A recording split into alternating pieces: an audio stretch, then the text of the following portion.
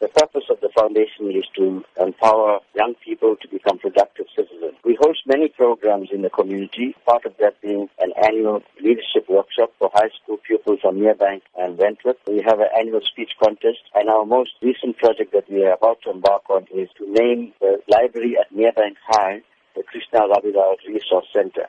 We also have a full-time staff member and an office. So in order to sustain our programs and the office, we're having this fundraising dinner and dance this Friday at the Enchanted Gardens at 6:30 p.m. What can be expected at the event? We're very excited about this fundraising project because the guest speaker that we have is Deputy Finance Minister, Nkubisi Jonas. He is a man of integrity. He has shown that he is not corrupt. He's shown that he cannot be bought.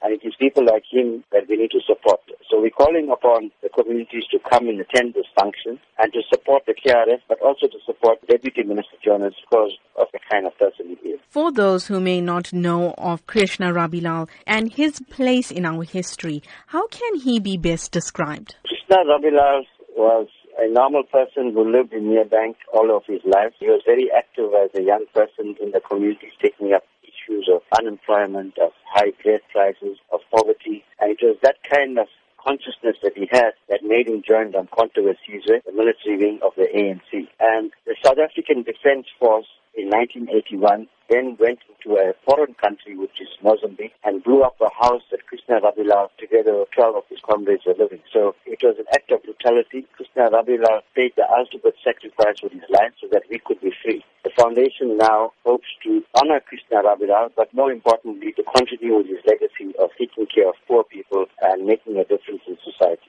Going forward, what are the foundation's plans? We want to have regular monthly meetings with young people from the community of South Durban. We want to start off sports and cultural activities for them so that they become active and join an organization like the KRF. Krishna Rabilal, he attended Merebank High School. He was an excellent pupil. He had an A for maths, a higher grade. But because he failed Afrikaans, he couldn't get entrance into university. So we want to, through this library and the resource center, pass on the legacy of Krishna Rabilal. Future generations of young people must know who he was. And through this process of the library, they'll be able to be educated. And hopefully some of them will want to continue his legacy and get involved in community work.